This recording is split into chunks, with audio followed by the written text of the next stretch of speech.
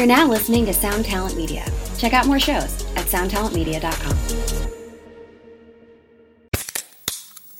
Hey, what's up, everyone? I'm Matt Migaki, the vocalist of Cryptopsy and the host of the Vox and Hops Metal Podcast, where I sit down with fellow metal musicians. We talk all about their lives and music while sharing killer craft beers. If you've ever wanted to sneak backstage and share a beer with one of your favorite musicians, well, Vox and Hops is the podcast for you. This week on the podcast, I had an amazing conversation with Morgan Lander and S.J. Jones about Kitty Pig. There is this episode and over 450 other ones to help you enjoy life, metal, and craft beer. So what are you waiting for? It's time to become a Vox and Hops head. Cheers! Welcome back to Flying the Call. Today I'm talking to Judy from the band Record Setter, diving deep on their album I Owe You Nothing, which was one of the handful of heavier sounding records that made it into my rotation last year. Touche Amore is probably the easiest for fans of comparison. Record Setter's music spans the emo-screamo gamut, never letting you settle in one place for too long. Our conversation focuses on the unique structure of the album and the experience of recording it in full, and making a good way through the mixing process before deciding to tear it all down and re-record from scratch. We also talk a lot about honesty, the lyrical evolution of the band, and a whole lot more. Enjoy.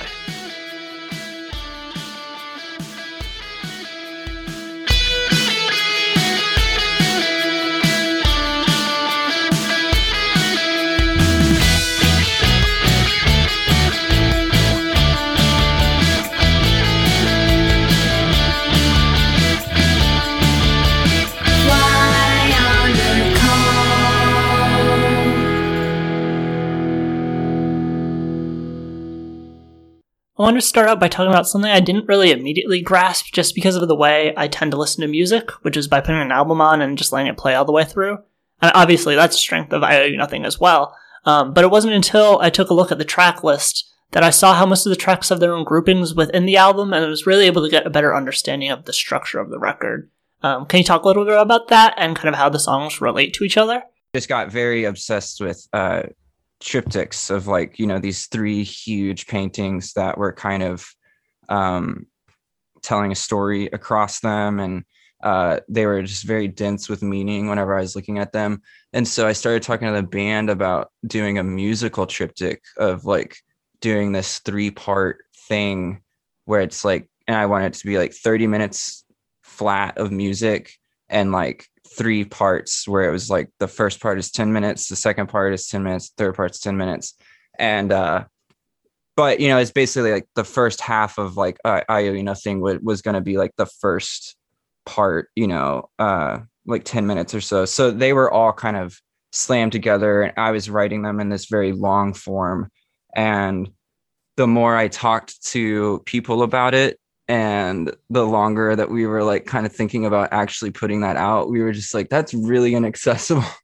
And seems if we just put that out, so many people would not even listen to it just because it's 3 10-minute tracks. They're gonna think it's some black metal release or something, and they would just be so turned off by it. And I don't know, so we kind of backed off of that a little bit, and then just kind of exploded the album out, split it up into 10 really, instead of the initial idea. So those first 4 songs or so really flow because they all are kind of one. Splitting them though, I split them where I really thought mostly where they made sense musically, but then also lyrically it kind of makes sense too once I had made the splits, where the lyrics of the first song all kind of go together, and then there's a bit of different lyrics in the second song and a bit of different lyrics in the third song, and it wasn't really thought out as 3 different songs. So it's interesting that it played out that way. But I'm happy with the quick changes and stuff rather than the long mass of music. I think more people are listening to it as well. Yeah, I feel like it would be somewhat of a jarring experience, having just one of the shorter songs come on your Spotify shuffle or something.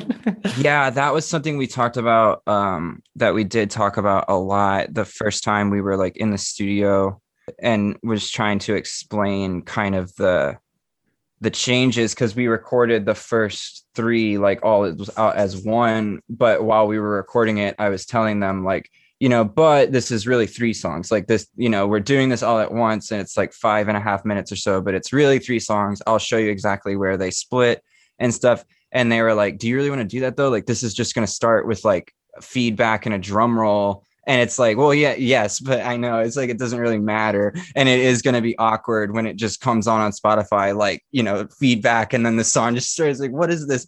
But I didn't want to think about that, because then if I tried to adjust for that, then the album would feel weird. It would feel like, and there would be these stops and starts and these kind of intros to songs and stuff. And I just wanted it to kind of really go along, not really repeat parts very much. I wanted to keep it dense and compact. Yeah, for sure. And now that it's been out for like a few months, have you noticed, do people seem to be taking it in as an album rather than the individual tracks?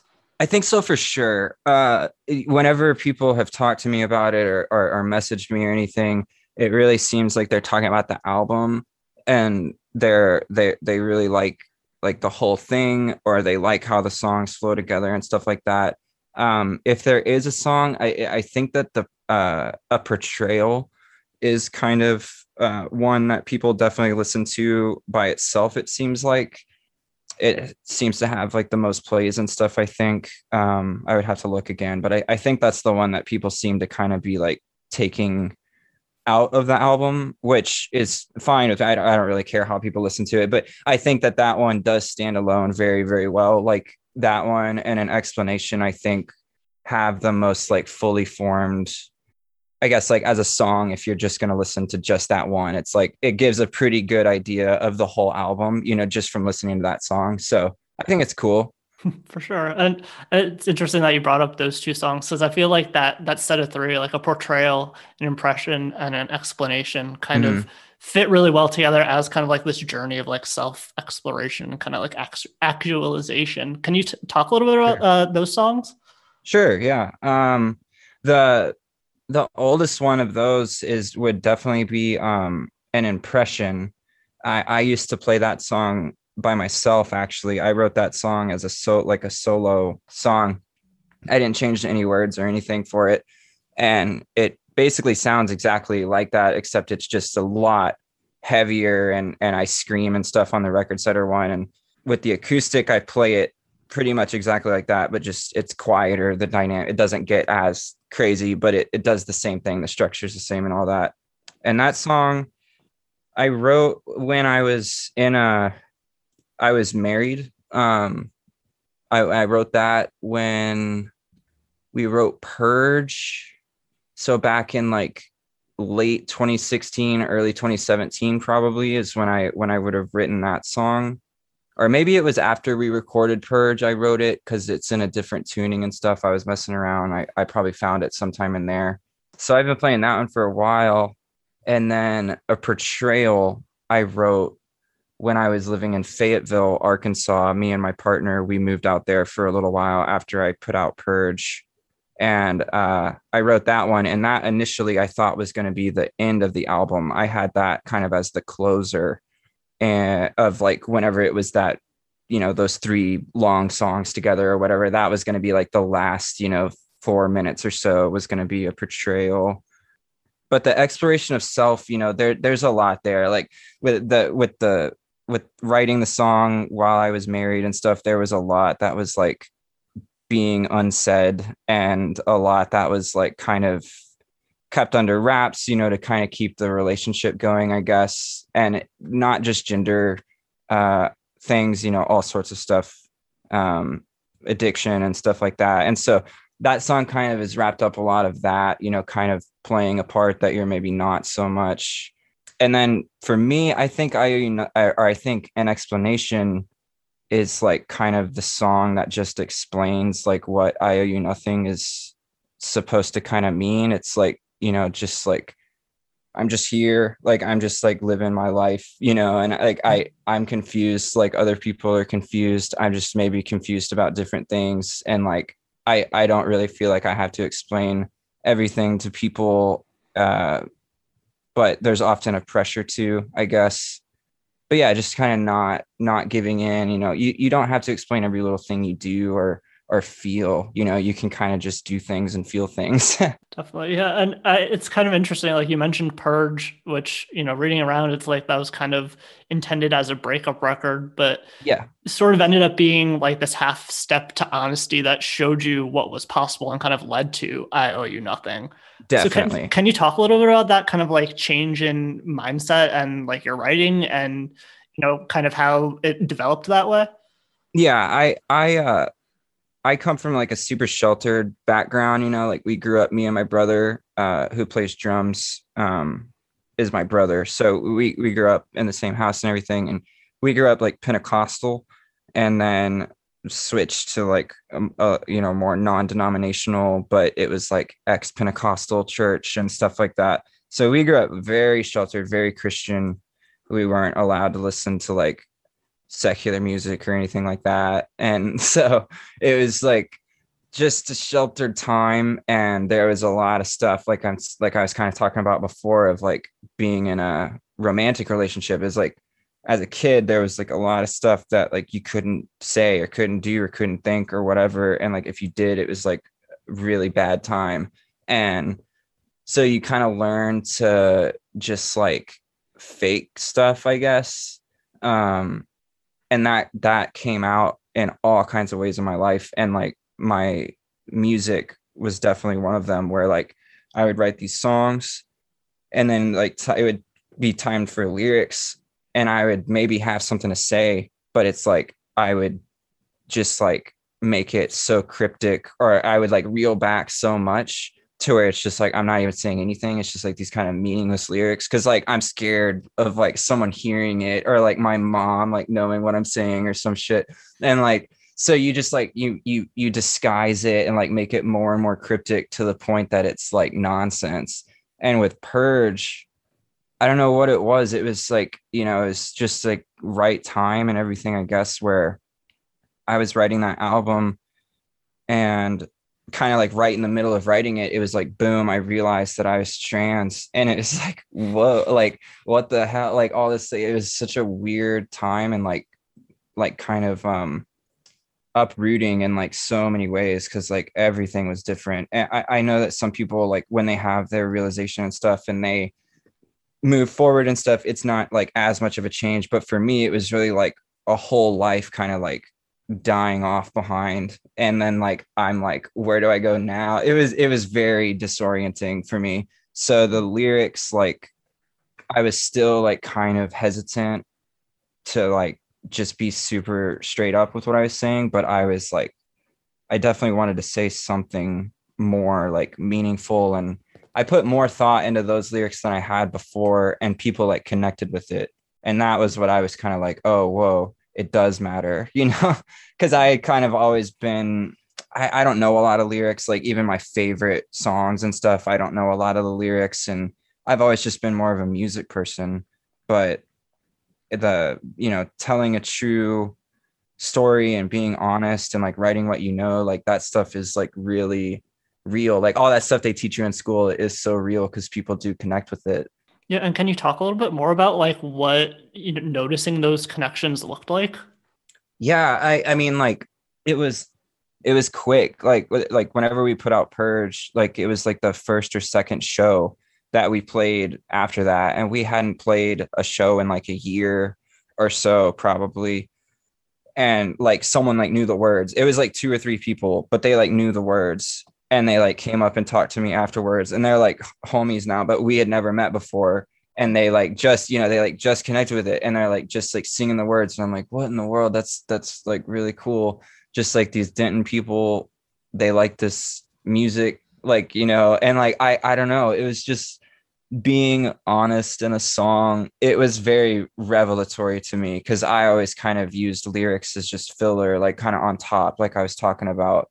But yeah, like actually saying something, actually giving something people to kind of grab onto, they do. And then like at other shows, like this girl came up to me one time and she was like asking who we were, and she was saying that she was like, I was over here looking at merch and y'all started playing that first song, and I heard you said, I'm a person I'm real and I had to run in here and like because I was like that's me, and she was talking about she has like DID or something she was saying, so she struggles a lot with dissociation and stuff like that, and she was like, you know, that lyric that really like hit me, that really like means something. And I just like little moments like that early on, it was very eye-opening, very eye-opening.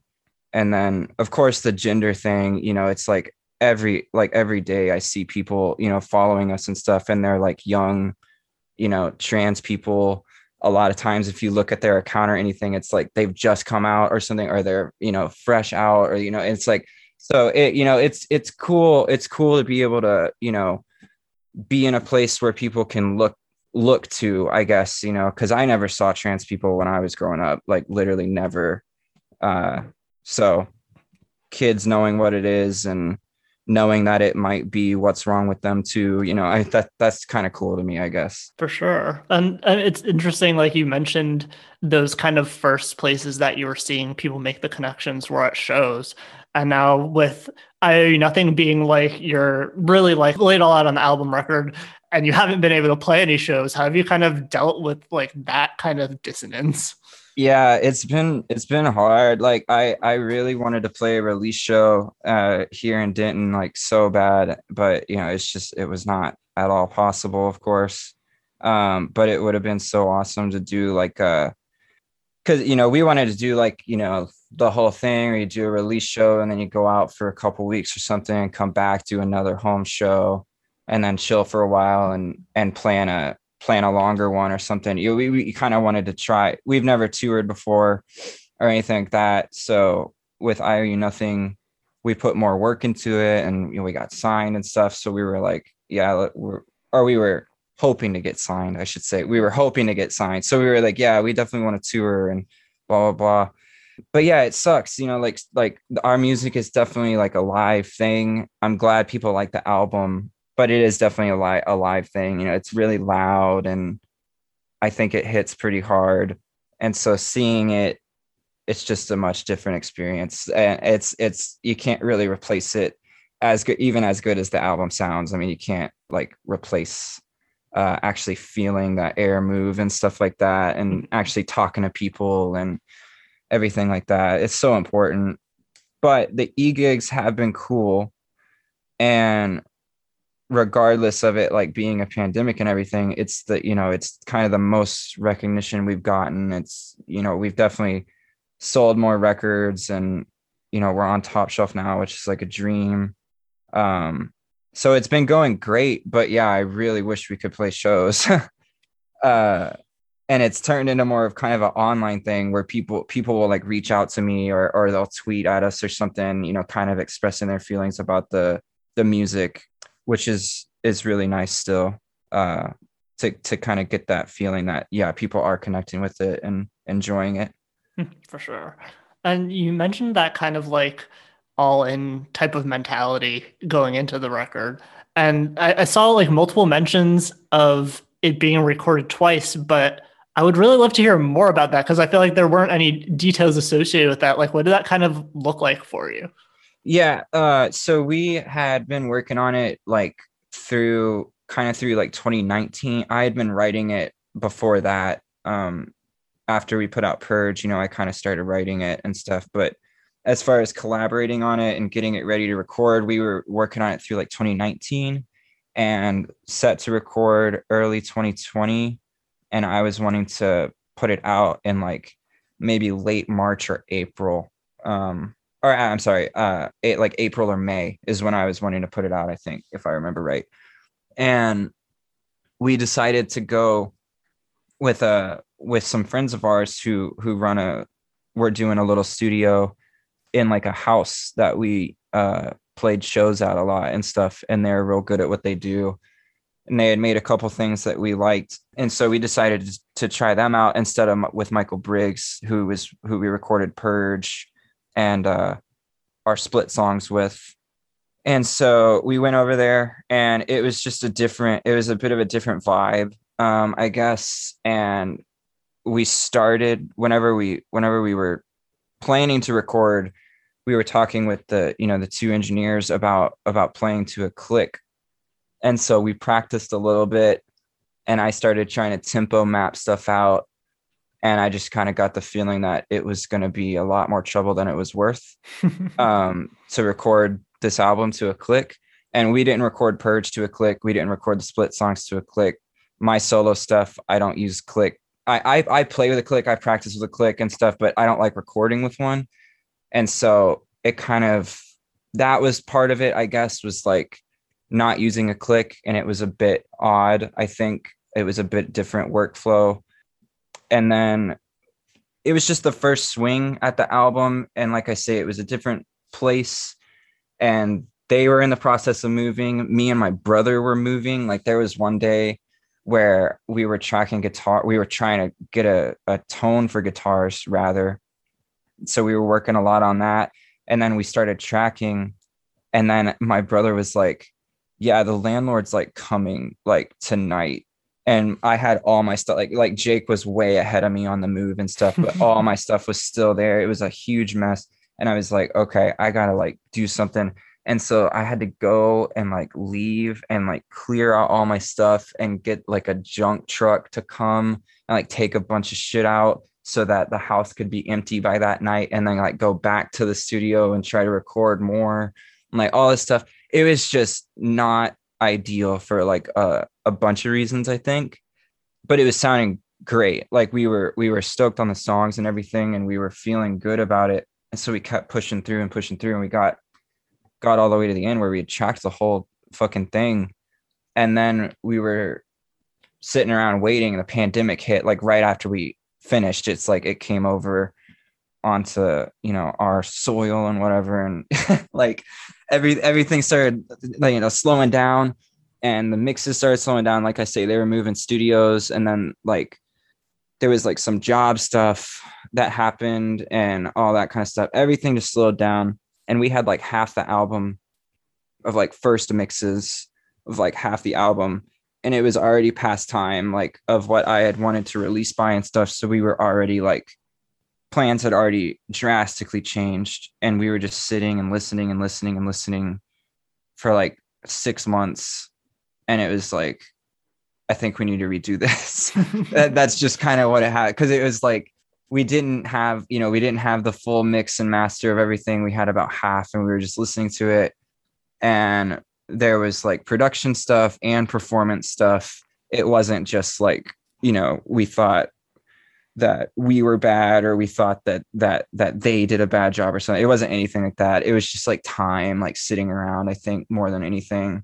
And so, yeah, we decided like, you know, I think we just need to go to Michael. Cause I think like, that's the sound that I think we're looking for. And there's this part and this part and this part where we need to do this and that, you know, like that kind of stuff. We had a very, like a lot more organized kind of approach at it. And so, yeah, we just kind of ate it. We kind of took that on the head, and then went in with Michael and knocked it out in like 2 or 3 days, I think. And it was a blast. And Michael Briggs is like the absolute goat of a producer, especially for DIY stuff. He's amazing. Yeah, I think that's really cool how it was kind of like this extended demo phase. Yeah, it really was. And you know, it was like, at the time it was really stressful because, you know, I don't have like money and stuff.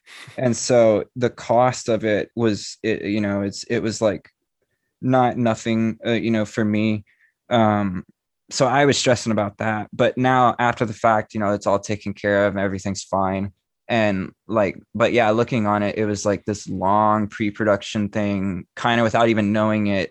And it really did make, I mean, it was so invaluable, like doing it that way, where we had those two tries and fully tracking the album in a studio twice. Like it was, yeah, it really made a difference for what we ended up putting out. And you probably have a better association with the end product, given the circumstances were slightly better the second time around. Yeah, right. It was just very stressful. Like I'm a very zen kind of, like when I'm recording, it's like I need to be in that like tunnel vision mode where it's like that is all I'm thinking about is what we're doing. Like it's all I'm thinking about. I'm there like the whole time.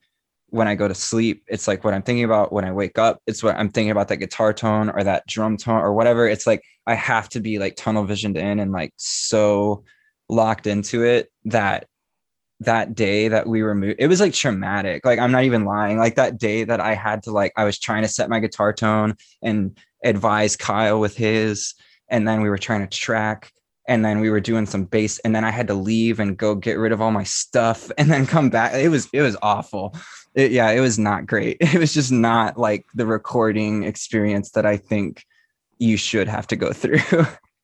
And I'm curious, like, is the benefits of the extended process, like, is that something that you see kind of affecting the way that you write and record in the future?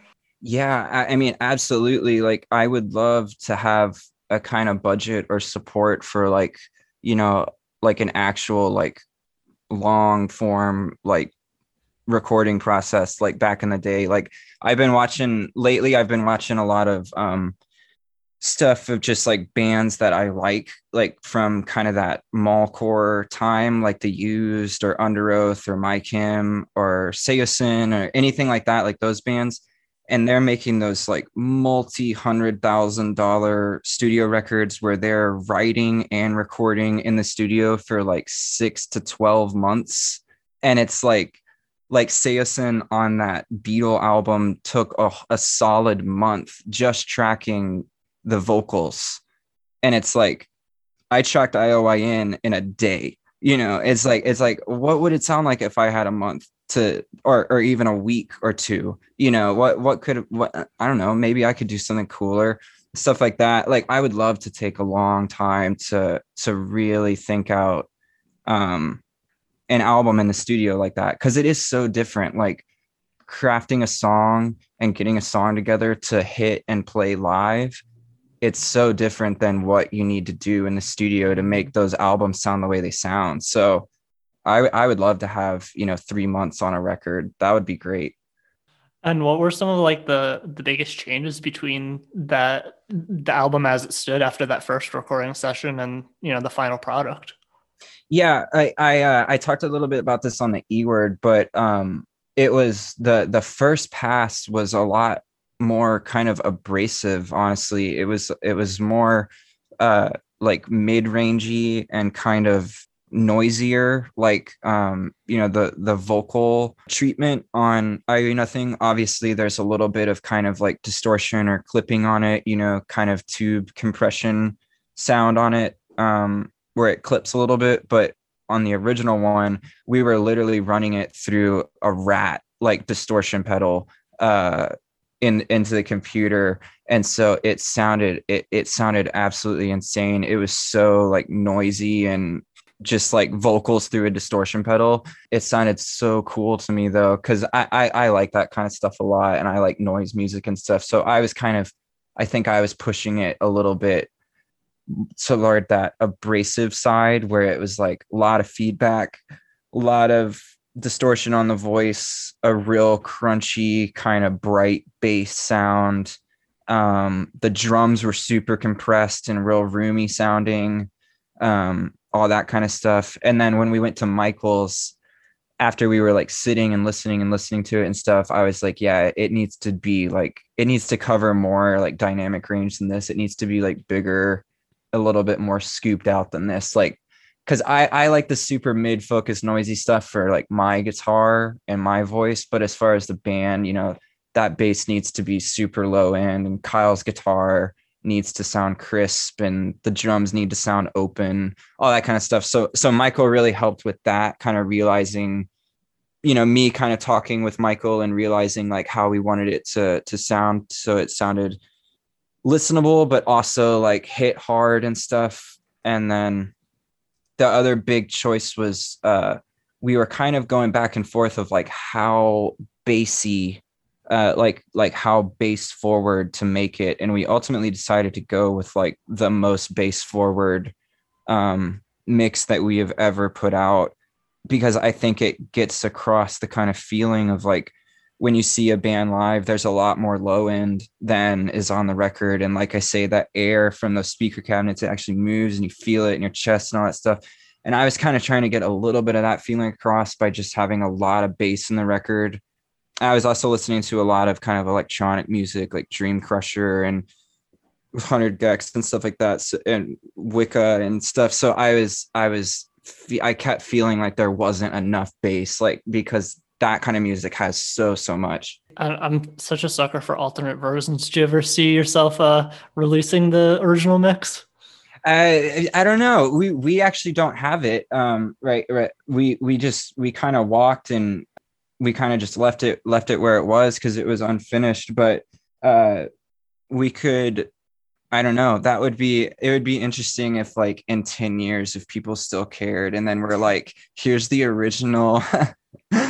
We jokingly refer to it as the cave mix because the house that we recorded it at was the venue. They call it the Cave. It used to be called the Bean Cave, and then now it's just called the Cave. And that's where we recorded it. So we refer to it as the cave mix. So maybe one day the cave mix will drop. It seems like that kind of first set of 3 songs is one of the ones that people are really pulling a lot of like the lyrics out, like on sometimes the I'm not emotive enough, is this enough? And then on Humus, I feel like I've been vindicated and my voice is clear for the first time in my life, which I mean, both great lines. Can you talk a little bit about kind of like that set of songs? Yeah, sure. I mean, I think to me, like this album kind of not answers Purge. I shouldn't say that. But it kind of picks up like right after, it's like if you put on Purge and then put on this right after it, Purge is, it ends. And then this one, it starts with that hit, just boom. It starts after that fade out, and then it starts again, boom. The next album starts. So it's just kind of continuing on. And like Purge, I don't know if I've ever really talked about this either. So this, I guess, is something, but the kind of story with Purge, at least the concept, I guess, as far as lyrics go, is like me kind of having this realization that like something is going on like with my life and I need to change something, or like something needs to happen. And then you kind of phase from that into like what the songs are is kind of these like memories, I guess, kind of this just like moments throughout my life. And then we come back to the beginning, Purge kind of starts where it ends and stuff like that. And I was imagining the last song of Purge, I was imagining it kind of like as I don't know if you need to like trigger warn or anything, but I was kind of imagining it as like a suicide of like, I can't get this to stop. I just want it to end, boom. And then that's the end of the album. And so this album picks up that didn't happen. It's like I've lived, and I've like awoken kind of in the present state of where I'm at. And it's like, you're kind of dissociated there and you're like in this like moment and you're like completely dissociated. Everything is happening around you is normal, but you're just like lost there in that space. And I always kind of imagine the opening line of like, how long have I been standing staring at the floor? I imagine myself standing in the church lobby, like where I used to go to church, like standing there, and there's a bunch of people like milling around me, and I'm just like standing, staring out the front glass doors or whatever. And then I head to the back side of the church, and I look for like an empty Sunday school room, and I go in there and I sit in there through the whole service. And then after the service, I go out the doors, and that's kind of the, boom, transition into some place where it's like, now I step outside and at least I'm breathing. That's kind of what I imagine is like walking out of that church. And then with Humus, the ideas of the lyrics behind Humus is like feeling like whenever you start transitioning, it's like you feel like whenever you get to a certain point in transition, everything's gonna like be fixed. And like, it's just kind of not true. It's like transition is like transition, but addressing your depression or your anxiety, that's like a separate thing. So it's like I kind of got to this point in transition and I'm still dealing with all the same stuff that I've kind of always dealt with, you know? So it's like, I feel like I've been lied to, that, you know, that kind of stuff. I don't know. I don't want to talk too much more directly about like, this is what this means to me, but I like everyone to have their own interpretations. But as far as some things that I think about with those songs, that's definitely it. Yeah, and I feel like all of that is kind of also wrapped up in the grand finale of Fail and Fall, which is kind of like this, almost like a magnum opus to the album, 6 minute spanning track. Can you talk a little about how that one came together? Yeah, that one was the last one that we put together. And we kind of put that one together more as a band than anything we've really ever done before. The last two songs. So Present Tense, that real soft one, and then Fail and Fall. We kind of jammed those out and put them together. I had the main kind of riff, that ding, ding, ding, ding, ding, that, that guitar riff that loops at the end. I had that together and that was really it. And I knew I wanted it to shift from like this kind of minor verse to like a big A major chord, like, like happy sounding kind of chorus chord progression. Like I had that idea in mind and we just started jamming on it, and it really came together cool when Jake on drums was like started playing over the opening chords. Like he started playing this really straight kind of do got it, and it's not at all like what I was imagining, but that's how it always kind of happens. He'll just come in with something so straight and so just like 4/4 and like straightforward and it like shocks me, but it's like, okay, that works perfect, I guess. Like, you know what I mean? Like I expect I hear something busier or something a little bit more odd metered or something, but he just comes in so straight and it's like it works great. And we were just working on that song a lot. It was hard to put together because it was just kind of like part, like all the songs were, but I didn't have it written. So like I couldn't like demo it out for them and like show it to them. Like, this is exactly what it is. So we were trying to figure out how many times we're doing this, how many times we're doing that. What is that there? Where are you going here? It took so long to put those last two songs together, really. But they're maybe my two favorite. I usually say Present Tense is my favorite one. I like that one a lot, but I think actually the last two might be my favorite, just because they were so fun to build up together.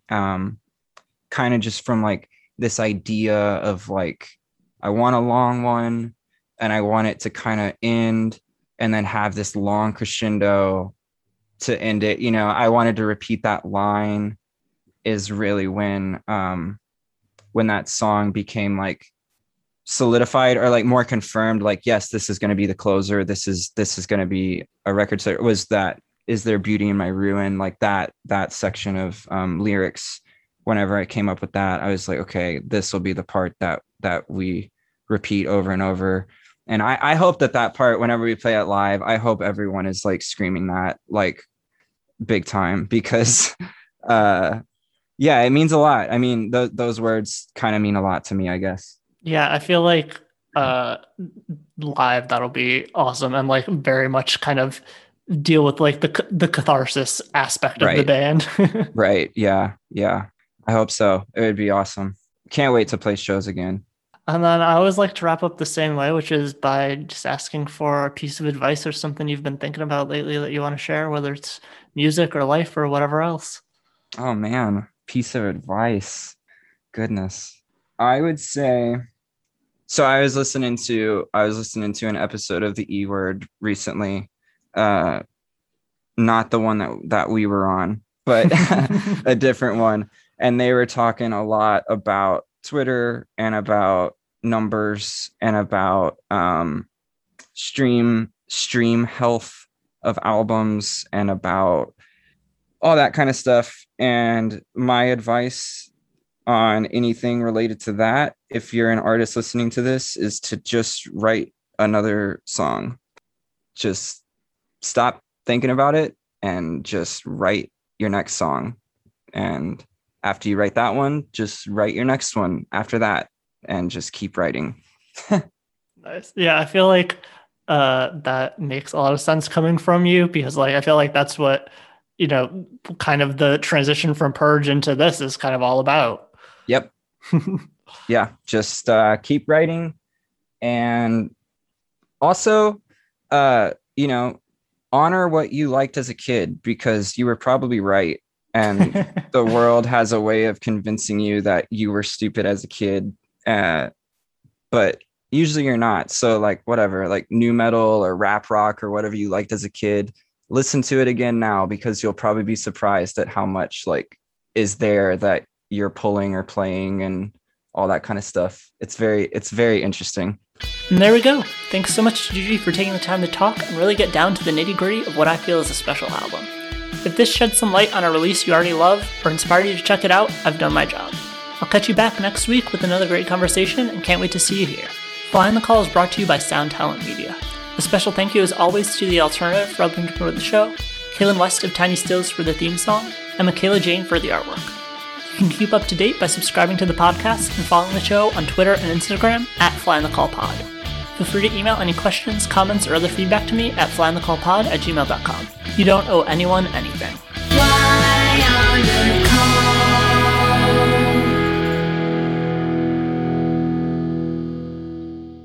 Hey, this is Chris Swinney, formerly of the Ataris and currently host of That One Time on Tour, part of the Sound Talent Media Podcast Network.